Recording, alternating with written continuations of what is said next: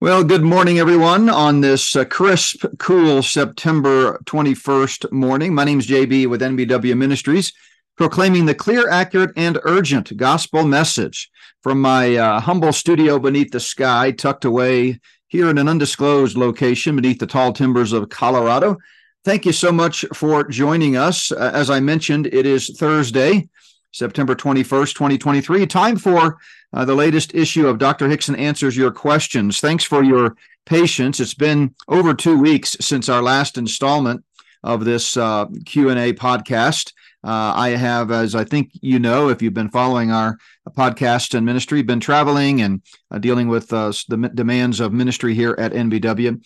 But I wanted to get another episode out this week, and you've sent in some great questions. I'm really eager to dive into this one today. Got some really good questions, and some that are pretty straightforward, easy to answer, and others that will require a little bit more time. But as always, I hope it's beneficial to you as well. If you sent in a question, we usually email you after these podcasts are posted so that you can be aware that we've answered your question in this particular episode. But as always, thanks for your patience there. A couple of quick announcements. Great news on the new book. We did get word that our shipment is on the way, and we will begin fulfilling orders and sending you your packages first thing Monday, or probably bleed over into Tuesday as well next week. So right on schedule as promised. I know we've received a few emails from folks wondering about the status of their order, but if you recall, when the books went on sale first in a private notice to all of our email subscribers August 30th, and then to the general public on September 1st. We made it clear that the books would ship on or about September the 25th. And so that's Monday and right on schedule. But thanks for your patience. I know it's been a while for some of you. If you ordered it right away, you've been waiting 3 weeks, but we knew that was the case. That's why we indicated the September 25th ship date. But good news, they are on the way. Everyone should start getting their packages by the end of next week. We're going to ship them out fast and furious first thing as soon as we get our order next week. So pray for us. We've got a whole stack of folks that have been waiting for their order. We went ahead and tried to do everything we can to make the process go quickly. Once we receive our inventory, we've printed out the labels for the packages. We've got all the packaging info ready to go. And so just pray for us as those books begin to go out. For the longest time, we've had a practice of, or at least I have, in the early days of this ministry, and every time I do packages now, I do the same thing. And that is, we pray over every package that goes out. Just a quick prayer as I'm packaging them up and putting them in the bins for the post office. We get quite a few orders every day, even before the new book, and we put a gospel track in every order, and we just pray that the Lord will use it. We never know whose hands it will end up in. It could be opened by an unbelieving spouse of someone who placed the order, or it could be passed on to someone as a gift. And so we assume that most of our listeners are probably believers, but we also know that the gospel is the power of God to salvation. And as it goes forth, we want it to do its job and convict people of their, let the Holy Spirit convict them of the truth of the gospel and of their need for a Savior. So I pray for that. And again, if you're waiting on your book, thanks for your patience. They will go out right on schedule next week. Well, it's been a great week so far here at NBW Ministries. We've posted a few of my messages from the conference this past weekend in Fort Collins. On Monday, we posted Spirit of the False Prophet, Hacking and Tracking Humanity, which draws from one of the chapters in the new book. On Tuesday, we posted Transhumanism and the Gender Surrender Movement. That was a powerful episode. I hope you'll take the time to watch that. And then those were both videos as well as audio podcasts. And then, of course, yesterday we had Randy on for our world events update. And thanks for the encouraging emails we got about that. It's always great to talk with Randy. He and I just enjoy it beyond more than you can imagine. We don't even remember we're being recorded. We're just having a conversation, and appreciate his input. Tomorrow on Friday, we'll have Shane back on. We're going to talk about the hidden dangers of AI, things you might not have thought about. And Shane's always got a list of 4 or 5, sometimes more news items that are breaking news within the realm of technology. So we're certainly looking forward to that. So again, before we jump in here to the first question, if you're interested in the book or want to learn more about the book, or you want to send the info to other people so they can kind of see what this Spirit of the False Prophet book is all about, you can direct them to spiritofthefalseprophet.org. Spiritofthefalseprophet.org. The full table of contents is listed there, including the subsections of each chapter. You can get a real good sense for what's going on with the book and what it's about. The full title is Spirit of the False Prophet, Rise of the Global Technocracy. And we're talking all about the role of AI and technology in the coming full spectrum planetary control grid. So with that, let's jump in here. Again, we have quite a few good questions. We'll get to as many of them as we can. The first question's about the state of affairs in the world today. And this person had sent a video and referenced some passages from the trumpet judgments section of Revelation in Revelation chapter 8. And their question is, do you think this is a preview of the tribulation? And so I'm going to take the opportunity with this question to kind of give you some general information about the setting of the stage. So we believe the rapture is the next great prophetic event on God's calendar, but there are many, many things happening right now with prophetic significance setting the stage for all of the end times events. Remember, the end times that constitutes everything that starts at the rapture and happens after that. All of these end times events like the tribulation and the rise of the Antichrist and false prophet and the abomination of desolation and the two witnesses and the battle of Armageddon and the return of Christ triumphant to establish his millennial reign and the 1,000-year millennial reign and so many other pieces of prophecy that have yet to be fulfilled. That's the end times. And so as we see things developing in the world today that appear to be related to or setting the stage for those future events, it's just an indication that we're getting closer and closer to the end of the age. In fact, the disciples asked that question one time related to the second coming and the coming of the kingdom. They wanted to know, hey, what will be the sign of your coming? And in that case, he gave them a detailed description of the events that will take place during the 7-year tribulation. That's found in Matthew 24 and 25, and also in Luke 21 and Mark 13. It's called the Olivet Discourse because Jesus preached it from atop the Mount of Olives. And so, it's not uncommon to ask for signs. The disciples did it. We do it. The difference is the signs that we're seeing are not signs for the rapture, because the rapture is a signless event. It's imminent, meaning it could happen at any time. But they are signs for future things that will happen after the tribulation. And if we see things kind of happening on earth that are preparing the way for those types of things, like the rise of the Antichrist, a planetary global surveillance grid, one world currency, one world government, cashless society, those types of things, then we know that the rapture must be even closer because it has to happen before those things. And speaking of the Olivet Discourse, we had another question specifically about that. Someone wanted to know my take on Matthew 24, 32 to 35, and I've addressed this quite often. It's one of my favorite passages in Scripture, the Olivet Discourse as a whole. But before I get specifically to those verses, just to close the loop on that first question, yes, the things that we're seeing now are, you might say, are a, quote, preview of the tribulation in a manner of speaking, because they are setting the stage for what's going to happen when the Antichrist takes the realm with his sidekick, the false prophet, that I talk about in the new book.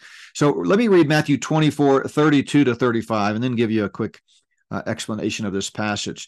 This comes at the end of Jesus' opening section of the Olivet Discourse, when he gives all of the detailed signs related to his coming. And then he says, now learn this. In other words, let me kind of give you a practical admonition in light of the information that I just gave you. So Jesus is the consummate preacher. He always gives information, but he also gives exhortation. He, like any good preacher, answers the so what question. What do I do with this information? And he closes out with this parable. He says, now learn this parable from the fig tree.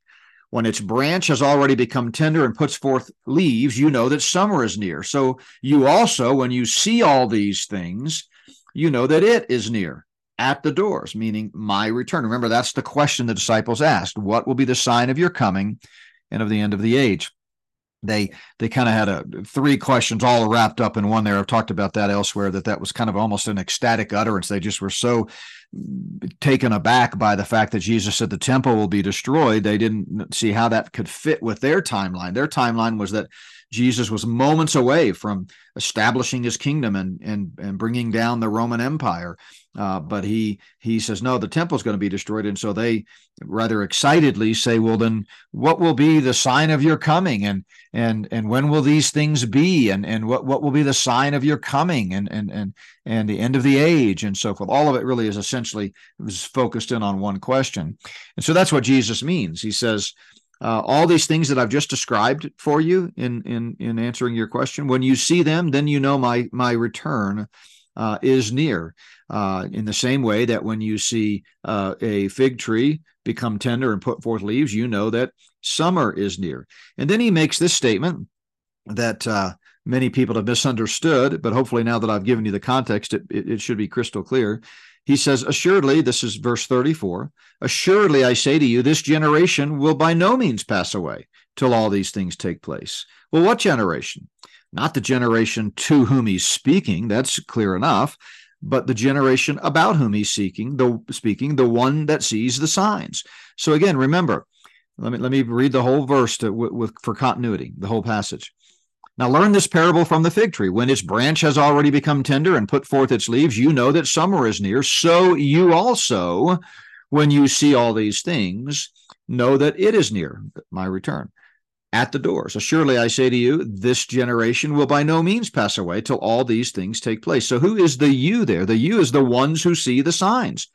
He says, when you see these things. Well, the disciples did not see any of those things. Certainly they didn't see Jesus Christ coming in the clouds with the sound of a great trumpet and gathering the nation of Israel back into the homeland, as he mentions in verse 31. Certainly we didn't see a cosmic global sign like the sun being darkened and the moon not giving its light and stars falling from heaven and the powers of the heavens being shaken. Certainly we never saw the sign of the Son of Man appearing in heaven. We never saw all the tribes of the earth mourning. We certainly didn't see the abomination of desolation when the Antichrist sets himself up in the temple and desecrates it and demands that everybody worship him.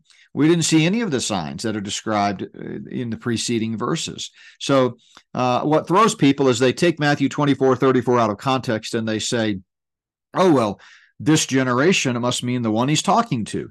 But not at all. It's a generation about whom he's talking, the one that sees the signs. And this is very common throughout prophecy. The prophets of old, and even in the first century, often give a prophecy to a particular people, even though they won't see the fulfillment of it. They're just the recipients of the revelation of the prophecy. Paul told the church in Thessalonica about the rapture, but they didn't get to experience the rapture.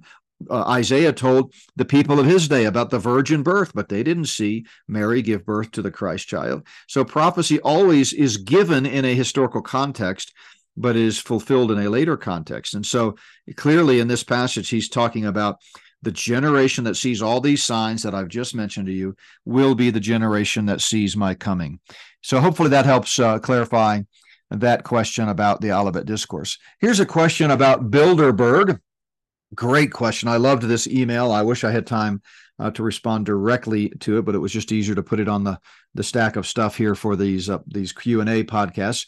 But the person basically is asking, what's the connection between the Bilderberg group, which I discuss in Spirit of the Antichrist, Volume 2, as part of one of the secret power brokers and power groups, and the Bilderberg family and heritage? Well, the Bilderberg group, that name comes from the Bilderberg Hotel, where they first met. I think it was in the Netherlands, if I remember right. Don't quote me on that. I don't have it right in front of me. But that was the name of the hotel, the Hotel de Bilderberg. And so that's why it got its name. Now, they meet in different places now throughout the world.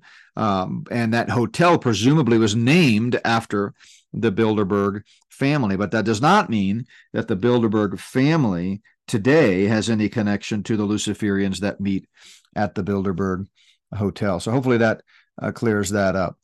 Here is another question. I think I've answered these types of questions before, but I never get tired of it because it's about the purity of the gospel, the clarity and accuracy of the gospel.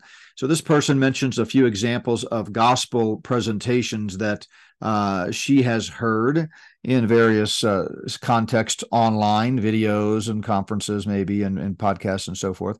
She mentions a couple names that I won't mention, but as a good Berean, she notices that these people in their particular gospel presentations seem to be adding works to the gospel, particularly suggesting that a person, in order to really be saved, has to bear fruit and turn their life around and repent of all their sins and promise to forsake all their sins and make several other types of bilateral commitments to God if you really want to get to heaven. But that is not true. That is a false gospel. And anybody today who all they have ever believed, and listen carefully to my wording on this, if all a person has ever believed in order to get to heaven is that they must, believe and turn their life around and promise to be good, that's not salvific. That's not saving faith. Saving faith is exclusive faith apart from any works. And the Bible makes this very, very clear again and again and again. We're saved by grace through faith. Grace, by definition, is a free gift. So if you come to Christ, believing in him, but at the same time thinking that you must pledge allegiance to him if you're really going to go to heaven, that kind of excludes the exclusivity of Christ, if you will. And so, but I do believe most people today who are under the false impression that you have to be good to get to heaven or produce good fruit, or somehow if you're sinning a lot, then you're not really saved. If they elevate works to that level of instrumentality in their eternal destiny, I think they probably are still saved, because my assumption is that somewhere along their journey, they, in simple childlike faith, believed the pure and simple gospel that Christ died for our sins and rose from the dead. And then as they've listened to teachers and so forth, they've gotten misled and begun to develop an inaccurate view of salvation. But all it takes is one moment in time, in that instantaneous moment when faith meets the gospel and you realize that you're a sinner and you need a savior and that it's a free gift. And so you cry out to Christ, Lord, I know I'm a sinner. I can't save myself, and I'm trusting in you today to forgive my sin and give me the gift of eternal life. And in that instant, we're saved. The minute faith meets the gospel, eternal life is the guaranteed result. And so back to these people that this person is referencing, the person that wrote the email mentioned the same thing. They're not necessarily questioning the salvation of these people that are articulating an inaccurate gospel. They're just wondering about the actual irreducible minimum, so to speak. What precisely must someone believe about Jesus to have eternal life? And that, by the way, was the subject of my very first book 20 years ago now. It was called Getting the Gospel Wrong. It actually started out as my PhD dissertation when I was in academia. And then after I published the dissertation and received my degree, then we went on later and made it into a more reader-friendly book. So I encourage you to check that book out. It's still one of our bestsellers to this day, Getting the Gospel Wrong, the Evangelical Crisis no one is talking about. And it talks quite clearly in there about how you can prove exegetically that salvation is a free gift. You can't earn it. It does not come down to a promise or pledge to God. The strength of our, eternal life does not rest upon our ability to do good or promise to do good. It's on our recognition that we can't do good, and only Jesus can save us. And then absolutely, once a person is saved, the normal, natural result of the new life in Christ is godliness. But it should be both self-evident and biblically clear that that's not guaranteed. There are many examples in Scripture of believers who continue to cater to the flesh and don't live a godly life. And in fact, that's the reason there's so many exhortations in the New Testament for believers in the present age to yield to the Holy Spirit and walk in the Spirit and not after the flesh, and walk by faith and not by sight, and to be holy as he is holy. If our godliness was guaranteed the moment we got saved, there wouldn't be any need for the Bible to challenge us to do that. But it's precisely because that old man still rears his ugly head, and we can sadly produce ungodliness as Christians, that we need to heed the Bible's exhortation toward progressive sanctification and be walking by faith and walking in the Spirit and growing in our faith. So unfortunately, Godliness is not guaranteed. It is normal. It is natural. Any believer that's not living a godly life is unhealthy and is going to face all kinds of natural consequences from that, as well as the discipline of a loving Father. But our eternal destiny is not contingent upon our ability to produce fruit. As I've said many times, an orange tree is still an orange tree, even if it never produces an orange. And there are plenty of examples, any horticulturist will tell you this, of unhealthy plants that don't produce the kind of fruit they're supposed to produce. So they're not effective, they're not normal, they're not natural, they're not doing what they're supposed to be doing, but they are still, an orange tree or an apple tree, whatever it might be. So certainly not defending here those who live a profligate lifestyle as believers, but we need to understand that grace and works do not mix. And a lot of people try to bring works in through the back door and say, well, you don't have to do good works to be saved, but boy, if you're not doing good works, you were never saved to begin with. Well, either way, that makes good works the determining factor of whether you go to heaven or not. And that's simply a direct violation of Scripture. So I hope that helps clarify your question. As for those that are teaching that, I want to be gracious because, I just feel like there's kind of two classes of people that teach this works based type of salvation. On the one hand, you've got the hardcore Calvinists who absolutely believe theologically that you have to do good works, you have to persevere in good works all the way till you die, or you're never going to get to heaven. And they are really passionate about it. And those are the ones that bother me the most, because they are dead wrong, and emphatically and dogmatically so, and they're leading others astray. But then there's another camp of people that I consider just sort of maybe sloppy, and I don't mean that in a pejorative way. I just mean they have not really thought through the clarity of the gospel as they should, and so they're using unclear terminology to articulate the gospel. And I have more grace and patience toward those people because I was there. Most of my early days before I went to seminary in my early 20s, I grew up in a Christian church, and I never really thought through the clarity of the gospel. And so I was using phrases like commit your life to Christ and invite Jesus into your heart and surrender your life to Jesus and make him Lord of your life and put him on the throne of your life. And every one of those things I just said is unbiblical. The Bible never says any of those things. What the Bible says you have to do to be saved is to believe. More than 160 times the New Testament conditions eternal life upon faith alone, in Christ alone. And so I think when a lot of these people that are using unclear terminology, when you really sit down and have a good-natured discussion with them and open your Bible and begin to compare Scripture with Scripture, a lot of times they'll go, oh yeah, you know what? That's true. And by God's grace, over the 35 years of ministry, and particularly since we started Not by Works Ministries in 1999, we've had the opportunity to have those discussions hundreds of times. And we've seen people, kind of the light bulb go off, and people realize, you know what, I wasn't as clear as I should be. So thankfully, we serve a great God who can hit a home run with a crooked stick. And even when we are not clear in our articulation of the gospel, somehow the Holy Spirit can fix it, and the simple, pure gospel message cuts right to the heart, and people can be saved. But that does not mean, and nor does it excuse us from the requirement of being clear. So I hope these people that this particular emailer is talking about will realize that they need to be more clear as they articulate the gospel. The next question here is about Yuval Noah Harari.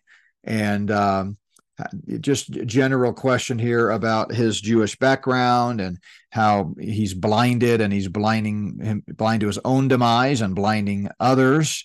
And they make the comment that they feel like Harari and Klaus Schwab are very low on the totem pole, so to speak. I'm paraphrasing here. I'm not sure I agree. I think they're both pretty front and center. I certainly don't think they're at the top level of Luciferians, the Luciferian families that are communicating with Satan and getting the marching orders for the Luciferian conspiracy. But they're pretty high up, Harari and Schwab, that is. And in the new book, I have an entire chapter focused on Yuval Noah Harari. I believe it's chapter 5. I call him a wolf in wolf's clothing, and get into some pretty interesting background information on his upbringing and those types of things. So that's my take on Harari.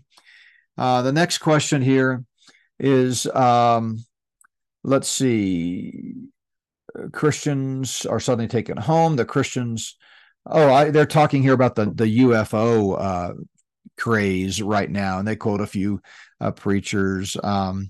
and about, that are, and a few videos and so forth about different breaking news about the UFOs. And they ask about, will this be something the Antichrist will use as a deception to explain the rapture? In other words, are they going to, after the rapture, are they going to say that aliens abducted Christians and that's what happened to them? I think it seems clear that's what's happening, is that they're going to use that. But I want to be clear that I believe the UFO phenomena, as I discuss at length in chapters 9 and 10 of Spirit of the Antichrist, Volume 2, I believe it is demonic. I don't think it's something they're making up and lying about. It's been going on in earnest since 1947. As I've mentioned, I believe that's because Satan saw the formation of Israel as a nation state again in 1948. He saw that the beginnings of it, and things were starting to come together post-World War II. And so he realized, therefore, that God must be shifting into the end game, or the last days, that the last of the last days, in preparation for the end times. And so I believe he ratcheted up his reconnaissance missions from all of his evil celestial beings. And so that's why believe we're seeing an upsurge in all of this activity for the last 70 plus years. And it is happening everywhere. And I think it's real. I think it's demonic. I think it's dimensional. And I think it's real. Certainly, there's always going to be, those hoaxsters out there, and not every single report of a UFO is legitimate. But by and large, I think it's born out of an upsurge in paranormal activity that we see, not only in the UFO phenomena, but all around us. I mean, I talk about that in Spirit of the Antichrist, Volume 2. We see it with just in all kinds of ways, and I won't go into all of those, but with the cryptids and with just paranormal activity in general. I believe that's a sign of the times. I think we're getting ready for all of those cosmic signs. As has often been said, when the rapture happens, everything from that point on is going to be far more paranormal and supernatural. The paranormal is going to become the normal. The supernatural is going to become the natural. And that first 3.5 years of the tribulation is just going to be, a change in the way the world works. And really even before that, after the rapture, but before the Antichrist signs the treaty. So, I think that they're going to use this demonic activity as a lie to explain the rapture, but the UFO activity is not in and of itself a lie. It's really happening. It's just not little green men from Mars. It is demonic activity. So hopefully that helps clarify that. Then this question, speaking of paranormal activity, is about downloads. What are downloads? Certain people in the New Age religion and mystical religions claim to be getting downloads. In fact, I talk in that same section of Spirit of the Antichrist, Volume 2, about Alice, or actually it's in the chapter on the Luciferian timeline. I talk about Alice Bailey. Back in the 30s, was a theosophist, a Satan worshiper, and she was a disciple of Helena Blavatsky. And I talk about how she claims to have channeled the demon Master DK to write 10,000 pages, in which, by the way, the demon supposedly told her that 2025, this was back in the 1930s, remember, but that 2025 was going to be a key year in the Satan's attempt to take over the world. So I think that's what downloads are referring to. I'm certainly not an expert on the New Age religion, but I have studied it at the highest levels in my PhD in systematic theology, and have had the occasion to talk with some people that have come out of the New Age religion. But my understanding is downloads basically is another word for channeling. It's just getting satanic information. And as this questioner mentions, it really is a form of divination in a sense. Okay, here's a question about Revelation, and they said the church is not spoken of after chapter 4 in the book of Revelation. In the Revelation timeline, are we in chapters 1 to 3 yet? No, not exactly. So chapters 1 to 3 of Revelation contain 7 letters to 7 literal historic churches, and that were in existence at the end of the first century. So some Bible scholars try to make some allegorical references there and see each of the 7 churches as representing a different era in church history. That's kind of fascinating. It's kind of interesting. There are some striking parallels there, but the text itself never says that those passages are to be taken that way. So I think it's best to to let the text say what it says. And so these are letters to each of these churches, giving them commendation and rebuke and those types of things. So, then chapter 4 and following is all about setting the stage for the tribulation and a description of the tribulation. Chapter 19, Christ comes back at the end of the 7 years. And chapter 20 is the kingdom, the millennial phase of the kingdom. Chapter 21 and 22 is the eternal state and the eternal phase of the kingdom.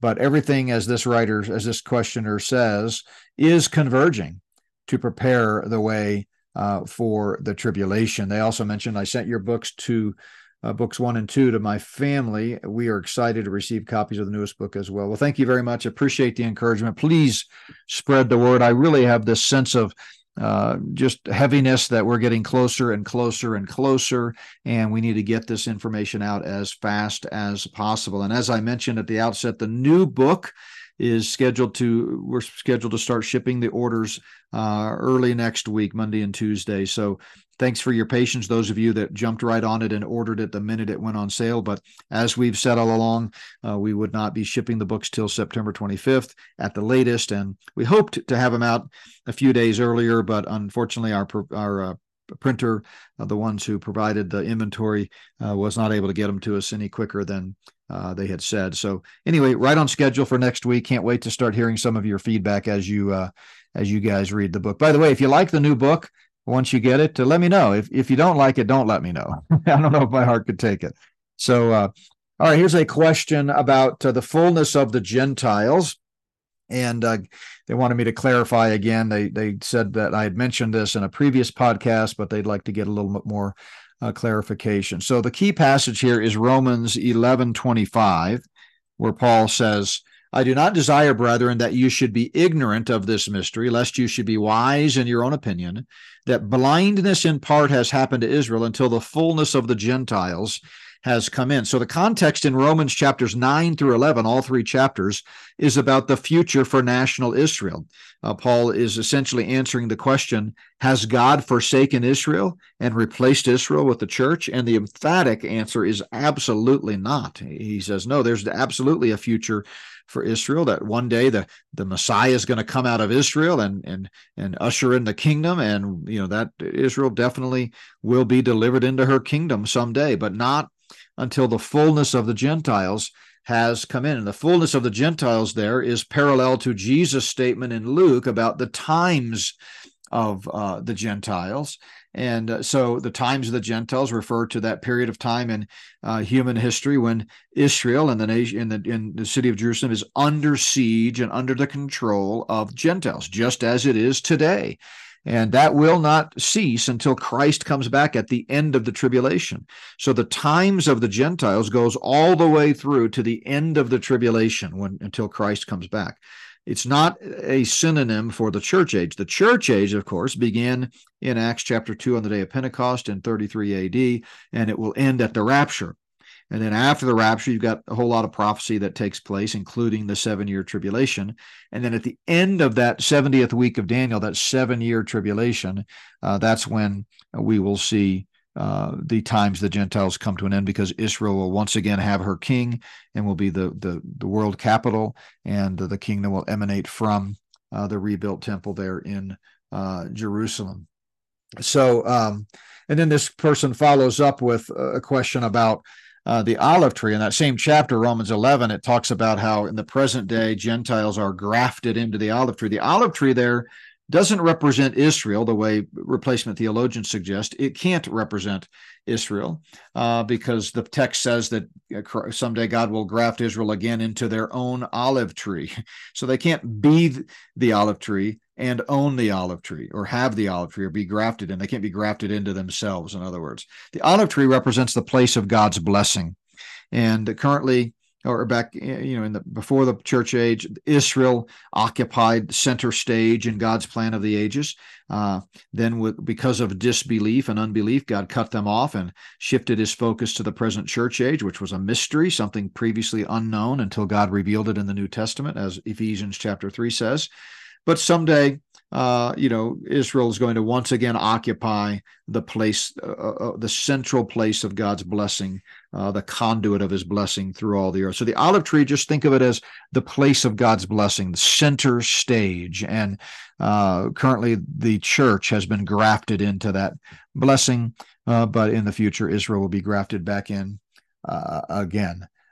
So the tribulation saints that are mentioned in Revelation 7 have nothing to do with the grafting into the olive tree. Those are just the believers that get saved after the rapture and are crying out for vengeance in the tribulation period.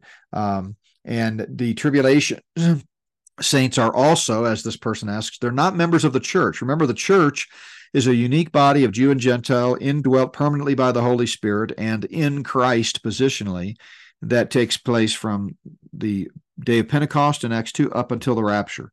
After the rapture, the church is in heaven, experiencing the marriage of the Lamb and the Bema judgment. I'm going to be talking more about the Bema judgment and the doctrine of rewards this coming Sunday in our ongoing series through Nehemiah. We'll be in Nehemiah chapter 11. And I'm going to be preaching a message entitled, Are You Willing to Be Unknown? And we'll be touching on rewards. But no, tribulation saints are not part of the church. It's not part of the grafting in of Israel. That will not happen again until Christ comes back. So I hope that helps clarify the times of the Gentiles. It just means the time when Gentiles are in control in the Holy Land, and right now, the church is center stage. After the rapture of the church, the Antichrist and his pagan system, the Babylonian system, will be, center stage. But someday Christ will come back, and that's when the fullness of the Gentiles will have come in. Then there's a question here about the 24 elders. I believe the 24 elders in Revelation, first mentioned in Revelation 4, represent the church. There are differences of opinion on that, so we want to be gracious. I certainly could be wrong, but all the evidence seems to point towards the church. They're the only ones who, at that point, have received their rewards and are in heaven. And so, I think it's clear that it represents the church. It can't be angels because the angels don't, get redeemed. And then there's a question about the millennial kingdom, about David. By the way, I prefer to call it the millennium or the millennial phase of the kingdom rather than the millennial kingdom, because that seems to imply that the kingdom is only 1,000 years, but we know from Scripture that the kingdom is eternal. The moment Christ takes the throne, the kingdom will continue perpetually. The first 1,000 years of it are on the old earth. That's the millennial phase. And then it continues after the old heaven and earth are destroyed for all of eternity in the new heavens and the new earth. But in any event, during the millennium, the question is, what about David? Some people think David will reign on the throne. I do believe he will reign on a throne. He'll be co-reigning with Christ. I don't think he's reigning instead of Christ. I think Christ obviously literally will reign in fulfillment of the Davidic covenant. But I do believe there'll be a special place for David in the kingdom on a throne. Here's a great question about the battle of Gog and Magog in Ezekiel 38 and 39. Can you explain how the Ezekiel 38 battle could be modern day, as it states the armies are on horses and using swords and shields? Well, this is a great opportunity to kind of explain how we handle Bible prophecy. We want to use the plain sense because it makes normal sense. We want to not try to allegorize the text unless the text itself tells us it's using something symbolic. So I take it that this is describing a battle that will include, doesn't have to be exclusively, the text doesn't say it's only horses and chariots, but I do believe it will include horses and chariots. And when this person asks, how could that be modern day? Well, remember, the Battle of Gog and Magog prophecy, was written 500 years before Christ and presumably could have come true any time after that. So we live in the modern day, and I think what they're asking is how could this prophecy now be fulfilled, given the description of horses and chariots? And I'm reading between the lines here, but perhaps they're wondering if maybe this prophecy was somehow fulfilled in ancient times. But no, not at all. I think it's definitely future. That seems to be clear enough from the context. In the flow of thought in Ezekiel, it comes in the context of after the new covenant is in full effect in chapter 36, and chapter 37 is the dry bones when Israel is regathered into the land. And then you have all the Gog and Magog battle, and then you have the new temple in Ezekiel 40 to 48. So clearly, this is all end times in context. And so how could this be true? Well, any number of scenarios could play out. By that time this battle happens, we could have had some kind of an EMP or, a CME, a coronal mass ejection. Anything could have happened that kind of throws us back into the dark ages, so to speak, so that the weapons of warfare are a little bit more rudimentary than they are today. Secondly, it could be that they're used simultaneously. That region of the world that's described there is actually in some cases easier to traverse with horses than it is modern vehicles. Who's to say? There could certainly be, air weapons and aircraft and military planes and things being used simultaneous with horses and chariots. Even to this day, there are times when the U.S. will use horses as part of a military activity and so forth, as well as other countries. So I don't see any inconsistency there at all. I let the text speak where it speaks, and I do not take it as symbolic. Here is another question about the 7-year tribulation. They say, I've got a friend who says that 7 years is never mentioned in the Bible. Well, that's simply provably false. Daniel's 70 weeks prophecy speaks of 70 Shabuas. A Shabua in Hebrew is a 7-year period in context. And so the 70th Shabua is the 70th 7-year period, also known as the tribulation or the time of Jacob's trouble or the great day of the Lord's wrath. So the 7-year tribulation is very clearly taught in Scripture. We also see it referenced in terms of the Hebrew calendar as 1,260 days for 3.5 years, and then another 1,260 days for 3.5 years. It's also mentioned as a time, times, and half a time, meaning a year, 2 years, and half a year, which is 3.5 years for the first half. So 7 is all over the end times, prophecies of Scripture. There's no question that the tribulation period will be 7 years. So that person just needs to, get into the Word of God and study it more closely.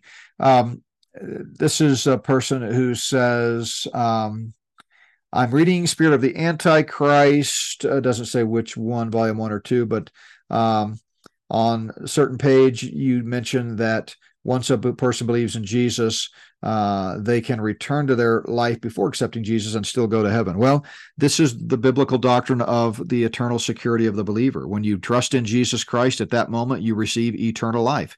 By definition, eternal life can never be lost, or it was never eternal to begin with. The moment you trust Christ, your name is written in the Lamb's Book of Life, and you are adopted into the family of God. Name is written, you're sealed with the Holy Spirit of promise and so forth. So while, as we mentioned earlier, the normal thing for a new believer is to live out the new nature, to produce fruit of the Spirit.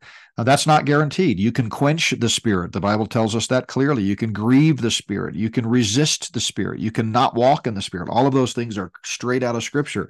So a believer who is quenching the Spirit or grieving the Spirit is going to look very much like an unbeliever. And that's not normal. That's not natural. There are serious consequences for sin. Sin is awful. It will not serve you well. But sin can never undo what Jesus promised. If sin could undo what Jesus promised, then Jesus didn't need to go to the cross. If our eternal destiny is contingent upon how much we sin or how bad our sins are, then that's basically self-salvation. We've got to be good. We've got to stop sinning. And that's what a lot of people believe. That if you go too far, well, you're not really going to heaven. God will take it away. Well, fortunately, the ground is level at the foot of the cross. We're all sinners saved by grace. And, your petty little sins of jealousy or, discontentment or covetousness or anger or lust, those things that maybe aren't very visible to others, they're just as offensive to a holy God as well. And so those who sit here and say, well, if a person commits murder or a person commits homosexuality, they can't possibly be saved, they're evidencing a really ugly, incipient pride within their own hearts, because essentially what they're saying is that I can continue to sin in quote unquote little ways and God's okay with that and I'll still go to heaven. But if you commit any of the so-called biggies, well, you're definitely not a Christian. I mean, think about the lunacy of that. That's just so prideful. The fact is, all sin is offensive to a holy God, but all sin is paid for by the blood of Jesus Christ and covered by the righteousness of Christ when we believe the gospel. So if you've trusted in Christ, that issue is settled. Stop trying to prove your salvation to God. Just let that issue go. You're a child of God. Now live like it. Live like it. So, yes, I stand firmly behind the doctrine of eternal security. It's what the Bible teaches. And those who think you can lose salvation, well, I pray for you, because you're missing out on the joy of salvation by spending your life on earth trying to prove something that doesn't need to be proven. Jesus says, I give you eternal life and you shall never perish. John 10:28. And he meant it. He didn't mean you shall never perish so long as you don't do any big sins or you don't do this or do that. He said you shall never perish. So keep following Jesus, keep living out the fruit of the Spirit, keep, staying in the Word of God and producing the fruit that is intended as a new child of Christ. But don't think that somehow you have to do that or you'll never get into heaven. We don't get to heaven based on our works. Here's a question about the tree of life. Why is the tree of life needed in the New Jerusalem? I talked about this, I think, on my last Q&A. It's not needed. We don't need the tree of life to have eternal life, but it's kind of like, a big fruit bowl. It's there for you to enjoy, but you don't have to eat it. It's just a symbol, as I've talked about previously, of the perpetual nature of eternal life. Great question here from Current Events about this peace deal that's being brokered. It's really more of a geographic deal with Saudi Arabia and so forth, to kind of give the Arabs, make them part of Jordan, part of the West Bank there, I think it is. Could that be, the question is, prophetically significant? Absolutely, it could be. Anytime you start seeing talk of treaties that involve realignment related to Israel, that's should get your attention. It doesn't mean it is a burgeoning treaty that's talked about in Daniel 9:27, but it certainly could be prophetically significant. So yeah, great question there. Here's several questions. I'm going to try to get to all of them in this one email because they were excellent questions. Let me scroll down here to where they were. First of all, I know you say the governments control much of the weather, but Scripture says that God controls the weather. So how much do governments really control the weather? Is this government control part of the end times birth pains? Well, there's several questions kind of packed into that first one there.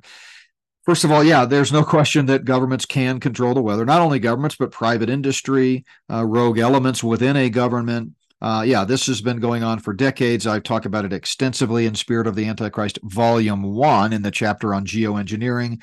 I talk about examples coming out of the Vietnam War back in the 50s and even earlier than that, different government programs where they were attempting to manipulate the weather. Other countries, such as China, even have a weather modification office, the same way we might have, Department of Homeland Security or the Social Security Office or something like that. They have a weather modification office. We haven't crystallized it into a formal official government agency, but there's no question that at the military level, for sure, they are able to manipulate the weather in any number of ways, through HAARP, through spraying nanoparticulates, what's called solar radiation management, SRM. You check the resources at the back of my first book there on that subject, Spirit of the Antichrist, Volume 1, and you can see all kinds of evidence, patents that have been listed, a private industry that has government contracts, no question. But that does not mean that God doesn't ultimately control the weather. I mean, there are a lot of evil people doing evil things, and that doesn't contravene God's sovereignty. As to why God allows it, who's to say? I mean, that's the age-old tension between sovereignty and free will.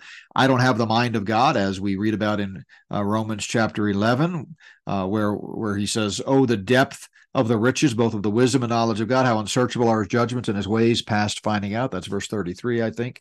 In other words, we don't claim to reconcile God's sovereignty with man's free will. The Bible teaches both. We just accept them. So, yeah, I don't know. Maybe that's one of the questions we can ask God when we get there is, why did you allow evil to go on for so long? But remember, it's not God that's sanctioning the evil. This is a question I had earlier, or that we haven't gotten to yet, but we're going to get to. So I'll go ahead and answer it now. the question about all the evil in the world, how can God sanction this? God's not sanctioning it at all. The world as it exists today is not the world God created. God created the world perfectly and mankind in his image. We messed it up, and we had free will. I mean, God didn't create a race of or a group of automatons or robots that had no choice. We had free choice. And we chose to rebel, and we choose to sin. But someday God's going to make it all right. He's going to clean up the world. He's going to pour out his wrath on all of the wickedness of the world, and it will be made right. So God's not sanctioning it. He is allowing it for reasons known only to him. We don't claim to have the answer to that. We know the what. We don't always know the why. And so, yeah, but there's no question that governments, as well as other private industries and rogue elements and Luciferians within this world, can control the weather. And anybody who denies that is just embarrassing themselves, honestly, because it's so clear. I mean, there are so many websites you can go to that even explain how they're doing it. There's patents that have been registered. We see it happening. Just look up and you'll see the elephant in the sky. I mean, it's pretty obvious.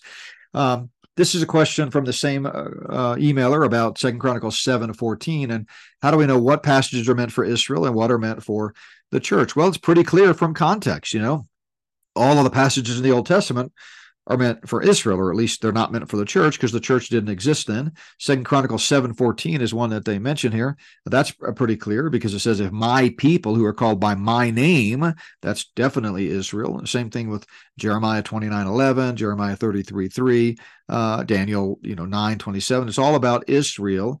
And so context determines meaning. Now, even though a specific passage might have direct reference to Israel, it doesn't mean we can't learn something about God and his timeless truths for Scripture. So, for example, we know that God tells Israel that God will bless them and heal their land if they will return to him.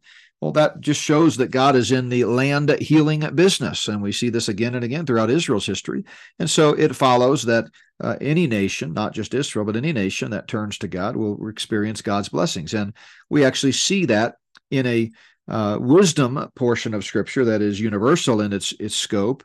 In Proverbs, when it says, righteousness exalts a nation, but sin is a reproach to any nation. I think, let me find that verse because I want to make sure I get the right reference. Let's see. Righteousness. Okay, righteousness exalts a nation, but sin is a reproach to any nation. So that's Proverbs 14:34. Yeah, there you go. So sometimes these verses pop into my mind, and I think, am I conflating something? Is it, or But yeah, so that's how context determines meaning, and that's the way I would answer that question about 2 Chronicles 7:14. Next question is, are the elect always used to refer to the nation of Israel, or can it refer to us as Christians? Yeah, absolutely it can. Depends on the context. In Ephesians 1, I think it's referring to all believers. I think in Matthew 24, it's referring to Israel, as well as all believers, depending on which passage you're looking at there, uses it twice. So I think it depends on the context. Elect just means chosen.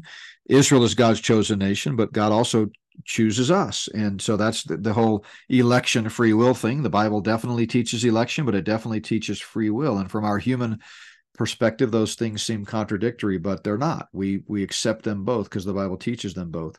Here's another question about the fig tree. Does the fig tree refer to the nation of Israel? Well, we talked about that earlier in my answer to a different question about the Olivet Discourse. Unfortunately, many even otherwise pretty solid Bible scholars have misunderstood the reference to the fig tree. Jesus specifically says in Matthew 24:32, learn this parable from the fig tree. When its branch has already become tender and puts forth leaves, you know that summer is near. And so also when you see all these signs, you know that my coming is near.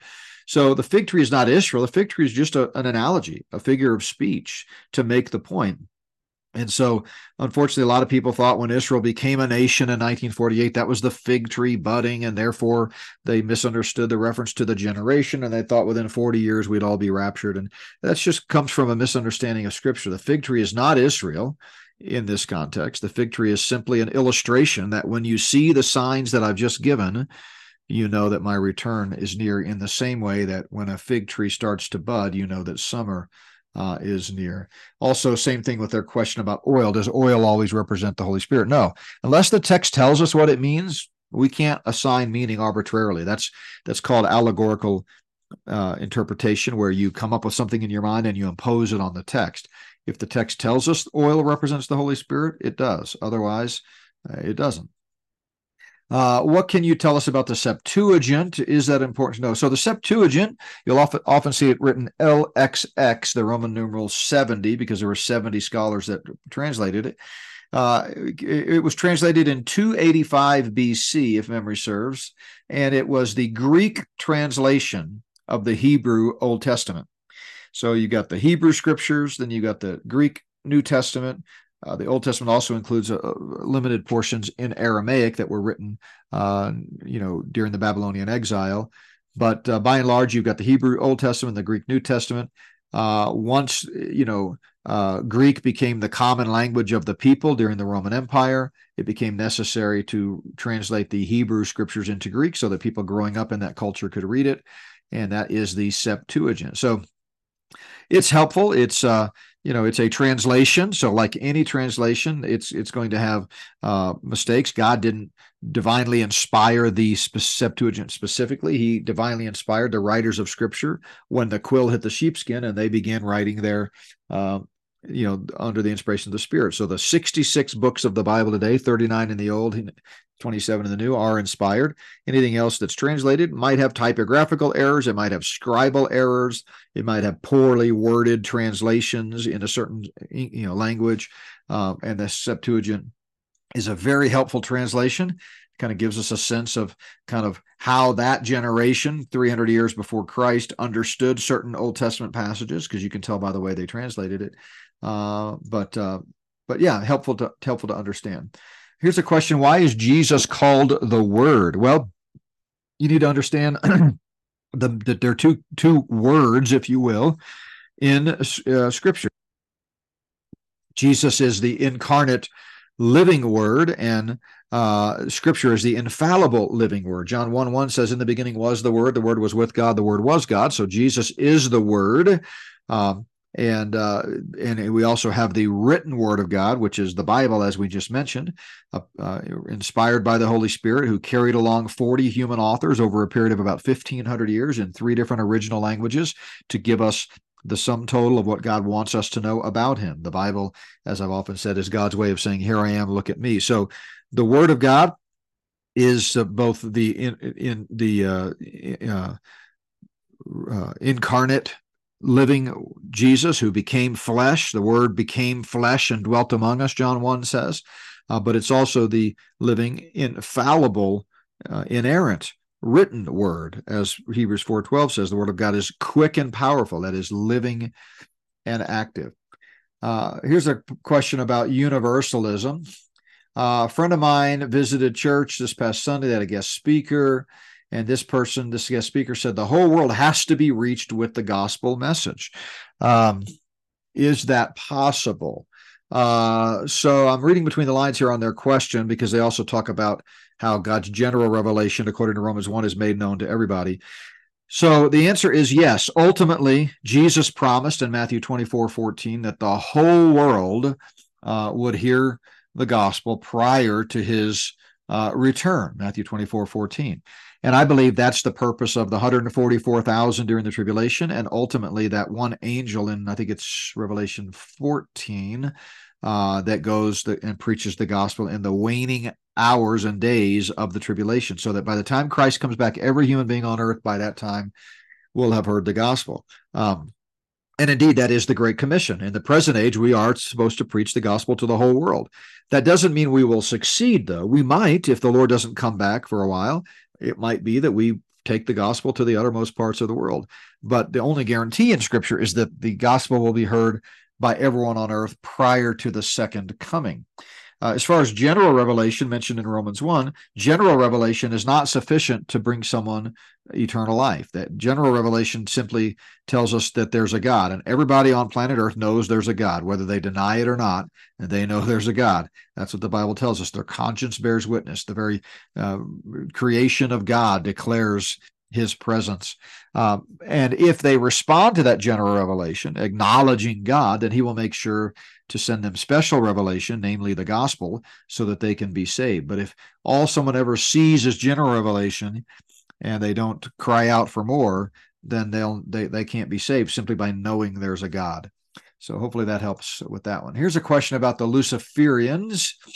This person says, they hear me reference the Luciferians, but what qualifies someone as a Luciferian? So Luciferian is both a biblical term and a common term in their language. They call themselves Luciferians because they believe Lucifer is God. They worship him the way you and I worship Almighty God. Of course, it comes from Isaiah 14, and it's a reference that has come to refer to Satan himself. So Lucifer is Satan. And so they call themselves Luciferians, meaning they worship Satan. That's the simplest answer. I use the term, and I discuss this in great detail in the opening chapters of Spirit of the Antichrist, Volume 1. I lay the foundation for what is a Luciferian conspiracy, what is the Luciferian conspiracy. I diagram it out, I chart it out. So you've got different levels. At the top tier, you've got the people that actually worship Satan and pray to him and talk to him and get their marching orders from him and drink blood and sacrifice children. These are the evilest of the evil. And then you've got beneath them their minions that are kind of serving at their behest, and they understand it's a satanic conspiracy that they're serving at the behest of Satan, but they might not be the ones in charge. And then the further down the chain you go, the more need-to-know basis it is. So there are a lot of people that are part of the Luciferian conspiracy and may not even realize that Satan's the one in charge in this scheme. They are just, doing it for their own personal means, wealth, power, sex, whatever their evil agenda might be.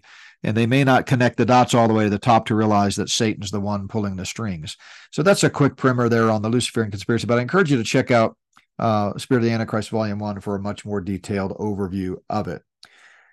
Let's see. This person is asking about a particular passage. Let me bring it up. Romans 5:13. Relationship between law and sin. So sin came into existence by one man. Scripture makes that clear in Romans 5:12. Sin is breaking, falling short of God's glory. Hamartia, missing the mark, is more of a wooden translation. So anything that's contrary to God's will and God's way is sin. The law came along, obviously, on Mount Sinai with Moses, and the law is not when sin came into being, but as Paul would say, I think it's in Romans 7, the law empowered sin. It highlighted sin, if you will. Now you've got a code that makes it clear. If you cross this line, that's sin. And so, sin was certainly, as this person says, in the world before the law was given. Sin is, according to Romans 5, as he goes on to talk about, is imputed through the first Adam. Through the first Adam, that's, sin is imputed, and through Christ, righteousness is imputed. So, for example, Romans 5:18, therefore, as through one man's offense, judgment came to all, resulting in condemnation, even so through one man's righteous act, that's Christ, the free gift came to all men, resulting in justification for life. So, no, I don't think that Paul is saying here,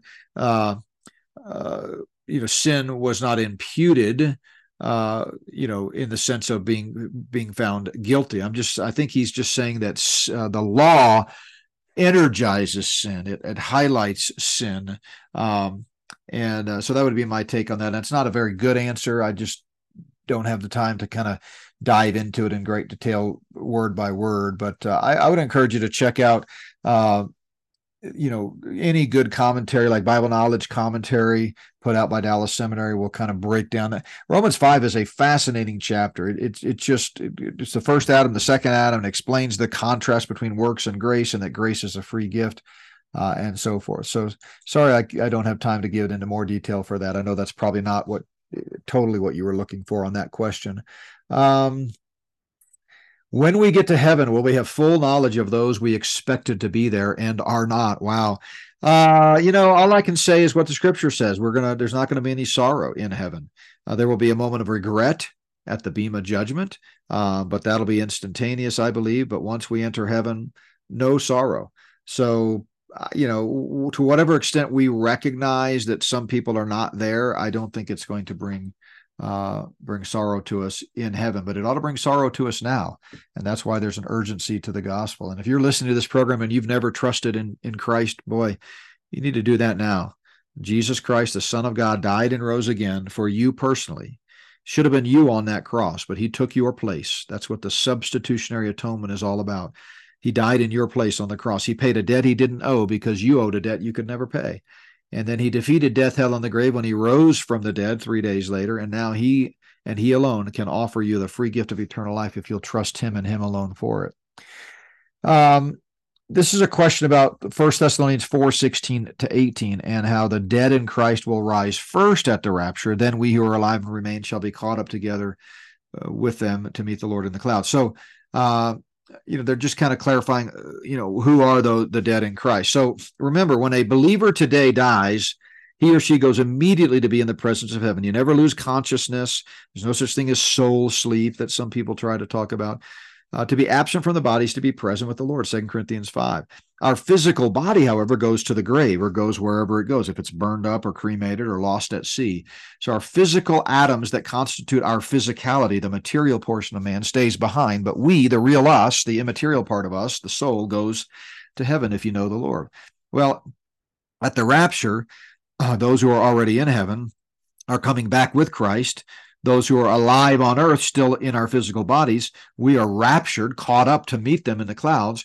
But the bodies of those who have already died and have been in heaven all this time, those physical bodies will be resurrected so that the mortal puts on immortality, 1 Corinthians 15, the corruptible puts on incorruption, and so forth. Flesh and blood cannot inherit the kingdom of God. So that's who the dead in Christ are. Those are the believers who've already died, and it's their physical bodies that will rise first. And then all of us, those that have already been in heaven and those of us that are on earth, will meet up together in the clouds. A great question here from a pragmatic standpoint about illegal immigrants and all that's going on in the news with that as it relates to the Good Samaritan story that Jesus told. And what should Christians do when someone comes to their home and asks for a place to stay or asks for food? Well, I think that's going to depend on the context. As this person said in their very question, what if a flash mob attacks your home? Well, our duty is to protect the sanctity of life and protect our own life and the life of our family and those who God has put under our stewardship. And so if someone comes threatening my family, threatening to kill us if we don't give them food, then I'm going to defend myself. And that's quite clear in Scripture. Jesus even told the disciples to make sure they sold their knapsack and bought a sword because they might have to defend themselves sometimes. And the Old Testament is very clear that we have the right to defend ourselves, and the New Testament alike. So I think it depends on the context. If you're able, and it's not going to hurt your family, if you can be helpful and generous and gracious to those in need, you ought to do it.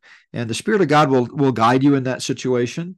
We've all had situations where we've come across someone in need and we felt, I don't know if I should help them or not. I'm afraid they're just going to take the money and use it for drugs. And the Spirit of God says, nah, don't worry about it. And other times we just feel a real burden to help somebody. And you ought to listen to that still small voice and do what the Spirit tells you. And I think when the time comes, if there's civil unrest and marauding mobs, we'll know the best way to handle it. But don't be afraid to defend your family. Okay. Here's this question that I referenced, I think, a bit ago about the Bema judgment. How are we to understand that Christians will be ashamed? Remember, 1 John 2:28 says, little children, abide in him so that when he appears, we will be confident and not ashamed before him at his coming. In other words, abide means meno. It means to stay close to, remain in close fellowship with. We want to stay close to Jesus as believers. We don't want to be found faithless. We don't want to be found sinning or rebelling or backsliding. We want to be found vibrantly serving him when that trumpet sounds. And 1 John 2:28 clearly says that if in that instant, there will be a moment of regret and shame. And I think that's true for all believers. What form that takes at the Bema judgment, it's hard to say. The Bible is silent on that. It just says we must all appear before that Bema to be rewarded. It's not a judgment to see. By the way, I keep saying Bema. In case you're not aware, Bema, it's actually Bema in Greek with an eta, not an epsilon. But anyway, Bema just means judgment seat. And Paul likens the first century common judgment seat in the Roman world down in the agora, the town square, if you will, where magistrates would sit on a raised platform and pass judgment on certain disputes that were brought before them, make rulings, if you will. He says, well, similarly, Christ someday, for all believers, is going to be sitting on a judgment seat of sorts, and he's going to reward you for your faithfulness. And Luke 19, 11 to 30 is a great passage here. I think 11 to 26, I think it might be. Anyway, Luke 19, 11. And he's going to reward us for how faithful we've been. And we want to hear, well done, good and faithful servant. And I think in that moment, again, we don't know how long it's going to take. It's going to happen outside of time, space, and matter in the heavens while all hell is breaking loose on earth during the tribulation. And it could be instantaneous. It could last the whole 7 years. I don't know what it's going to look like, but I know from Scripture that there will be for some a moment of regret when you wish you had done more. But there's no punishment. For sure. This person goes on to ask about how someone else they heard teaching was talking about how it's going to be, frightening, and they might actually, be punished and have punitive consequences for things they haven't. No. The judgment seat of Christ is not about punitive damages. It's only about reward or loss of reward. It's nothing to fear. It's a motivation. And, heaven is a place with no sadness, sorrow, remorse, regret, shame. But in that moment, as we pass from this earth into the next, after the rapture is when the beam of judgment will happen, I think there will be a moment when we all wish we had done more for the Lord. This is a question about the calendar before the birth of Christ and the Gregorian calendar. How did the ancients from past times record the year? I think they did it through the sun and the moon and the stars, and they were able to actually reckon time pretty clearly and accurately. And then over time, the way we record that has changed, of course, but time marches on. Here's a question about the unbelieving spouses. There, I think it's in 1 Corinthians 7. They don't actually mention the chapter, but I think that's where they're talking about, where it talks about, let me see if I can call it up real quick, but it talks about how the unbelieving spouse is sanctified or is sanctified by the believing spouse. Let's see. Can't put my finger on it quickly enough here without a awkward pause here on the podcast. But essentially, what I've taught there is that the Bible is saying that in some cases, a Christian spouse, by their witness and their testimony, can help lead an unbelieving spouse to Christ. Doesn't mean it's guaranteed to happen, but you should not divorce your unbelieving spouse simply because they're unbelievers. God might use you to lead them to faith in Christ is the idea there. And then I think that was the last question because I already talked about Matthew 24:34. So there you go. Hopefully some of that was helpful or intriguing. I have a suspicion that it probably in some cases engendered more questions than solutions, but always enjoy dialoguing with you about the Word of God and talking about these things. I'm going to be a little bit slower in producing these Q&As over the next few weeks. We are heavy travel season right now, especially with the new book. We're doing interviews. I'm going to be on Jan Markell first weekend in October. I've got other interviews that are going to be airing with Prophecy Watchers. And then, of course, we've got conferences coming up October, November, December. So check out our events tab at notbyworks.org, and you can kind of pray for us as we travel. Or if you're in any of those areas, we'd love to have you come join us, come by the booth and tell us hello in the exhibit areas. But I'm going to continue to try to do these Q&As, but I can't guarantee it'll be one a week. It's just as I have opportunity, I'll, get out my Bible and fire up the microphone and try to answer some of these questions. And as always, don't assume that I'm the definitive ruling on the matter. I'm just one student of Scripture trying to make sense of what God's Word says and apply it to some of these questions. I certainly am not infallible. So study the Word of God for yourselves. Check it out. You may, come to a different conclusion than I have on some of these matters. But in the meantime, remember to check out spiritofthefalseprophet.org, spiritofthefalseprophet.org for info on the new book. As I mentioned, those books will begin shipping next week. As promised, we've said all along they would ship September 25th, and we're right on schedule for that. So pray for us as we have a whole backlog of early orders that have come in over the last 2 or 3 weeks. And I know you're eagerly awaiting the book. I hope you enjoy it. Hope it's meaningful and helps clarify some of the things that are happening in this rise of the global technocracy. Have a great rest of the week. Don't forget, we got Shane on tomorrow with the hidden dangers of AI, and we will be live streaming our service on Sunday, or at least my message from Nehemiah at Plum Creek Chapel this Sunday at 10 o'clock Mountain Time. So God bless you, everyone. We'll see you again next time.